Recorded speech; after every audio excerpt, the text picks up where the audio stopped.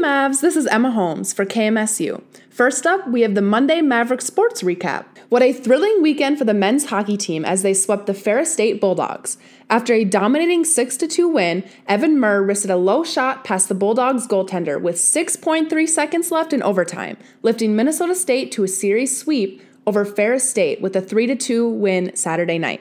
The Mavericks welcome Bemidji State to the Mayo Clinic Health System Event Center next weekend and will look to stay in their winning ways against the Beavers. The men's basketball team opened their season with a 90-70 win over Southern Arkansas at the Central Regional Challenge. The Mavericks concluded their Kansas City trip with another win Saturday evening as the Mavericks bested Arkansas Monticello 69-57. What a strong way to start off the season as the Mavericks will look to defend their 2-0 record against St. Cloud State in a non-conference matchup on the road next weekend.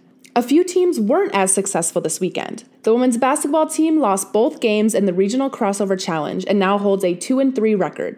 The Mavericks return home to face off against the Bulldogs of Minnesota Duluth on Tuesday, November 21st at 7 p.m. at the Taylor Center. The Maverick football team fell to Minnesota Duluth 33-21 in their regular season finale, but will look to come back strong in the first round of play in the NCAA tournament next Saturday as they will take on the Augustana Vikings in Sioux Falls, South Dakota. The women's volleyball team went 1-for-1 this weekend as they fell to Northern State 1-3, then swept MSU Moorhead in 3 sets Saturday in the 2023 regular season conference finale, ending their 2023 season with a 14-12 record. Congrats to the women's volleyball team on a successful season. We have a busy start to the week here on the MNSU campus. Come celebrate American Indian culture, history, and community tonight from 5 to 7 p.m. in the CSU Ballroom.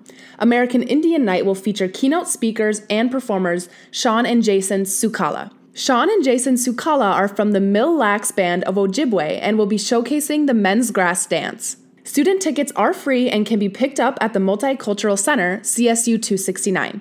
Dinner will be provided as well, so stop on by for both a fun and engaging night.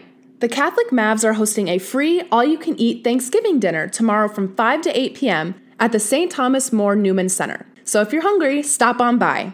Also, tomorrow evening, there will be a Noodles & Company fundraiser for the Student Nurses Association. Stop by the Noodles & Company on Warren Street and mention you are with SNA, as they will get a percentage of proceeds between 4 to 8 p.m. If you're looking for a delicious way to support MNSU nurses, stop on by.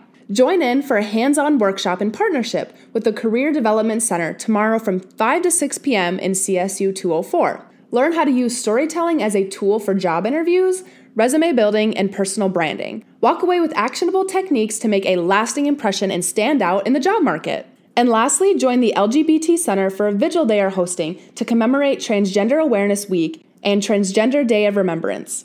Learn about issues impacting the transgender community and honor those we tragically have lost in the last year and years prior to senseless anti-trans violence. The vigil will be hosted tomorrow night at 7 p.m. in the CSU Ballroom. I'm Emma Holmes for KMSU, wishing you all a magnificent Monday.